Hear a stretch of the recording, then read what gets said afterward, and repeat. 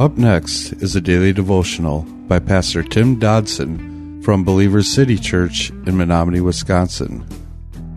To subscribe to the podcast, visit burningdogradio.com and click on subscribe.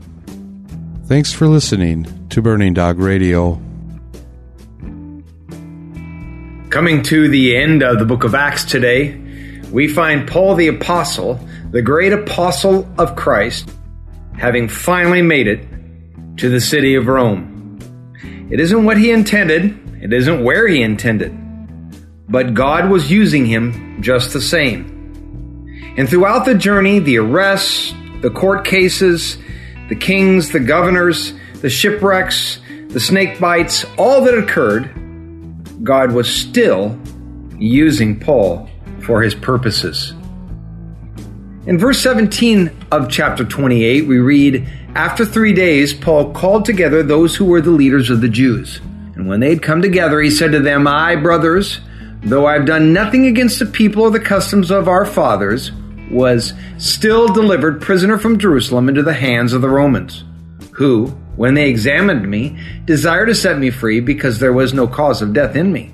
But when the Jews spoke against it, I was constrained to appeal to Caesar, not that I had anything about which to accuse my nation. For this cause, therefore, I asked to see you and speak with you. For because of the hope of Israel, I am bound with this chain." And they said to him, "We neither received letters from Judea concerning you, nor did any of the brothers come here and report or speak any evil of you. But we desire to hear from what you think. For as concerning this sect, it is known to us that everywhere it is spoken against." Now, Paul was gearing up to deliver effectively what would be the last speech he makes in the book of Acts. But please note, true to the end, Paul goes for his Jewish brethren first. He gathers together all the Jewish powers that be, and he began with a personal defense concerning the actions of his life.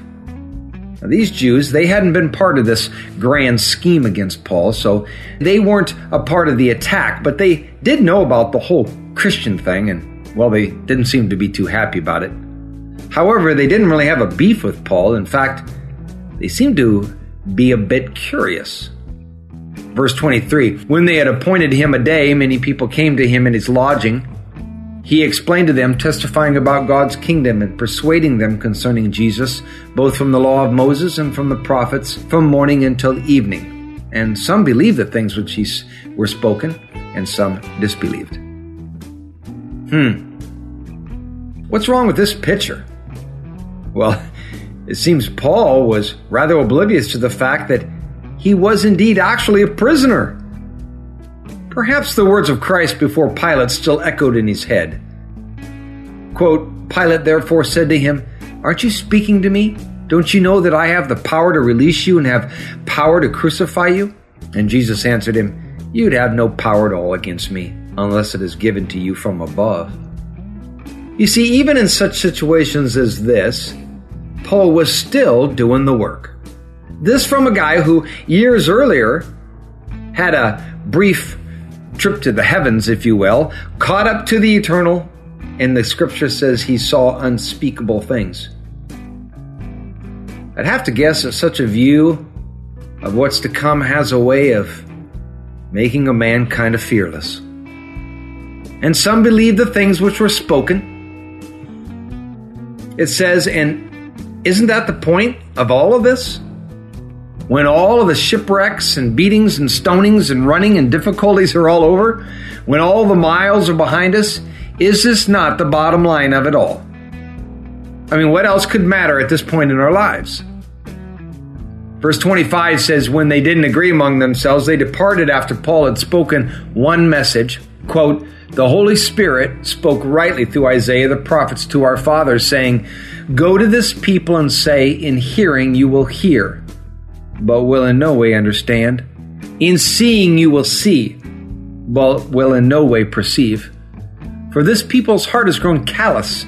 Their hearts are dull of hearing. Their eyes have closed, lest they should see with their eyes, hear with their ears, understand with their heart, and would turn again, and then I would heal them. Be it known, therefore, to you that the salvation of God is sent to the nations, and they will listen. When he had said these words, the Jews departed, having a great dispute among themselves. So Paul gives one final shot at these men as they're departing his company. Quoting the prophet Isaiah, he tells them that the prophet was correct in his prophecy so many years prior. Isaiah had warned the Jewish nation that they were God's chosen, but God was also sending his salvation now to us, the Gentiles, to us, and that we would hear it. Have you heard it?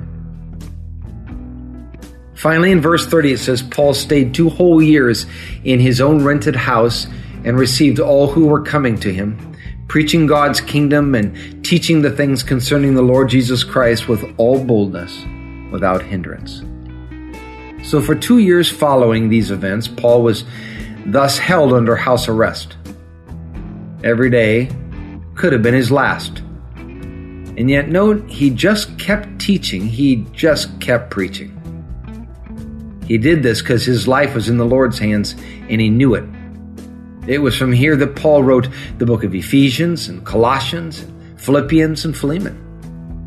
Look at this last verse. It says he preached the kingdom of God, quote unquote, and he taught, quote, the things of Jesus Christ, end quote.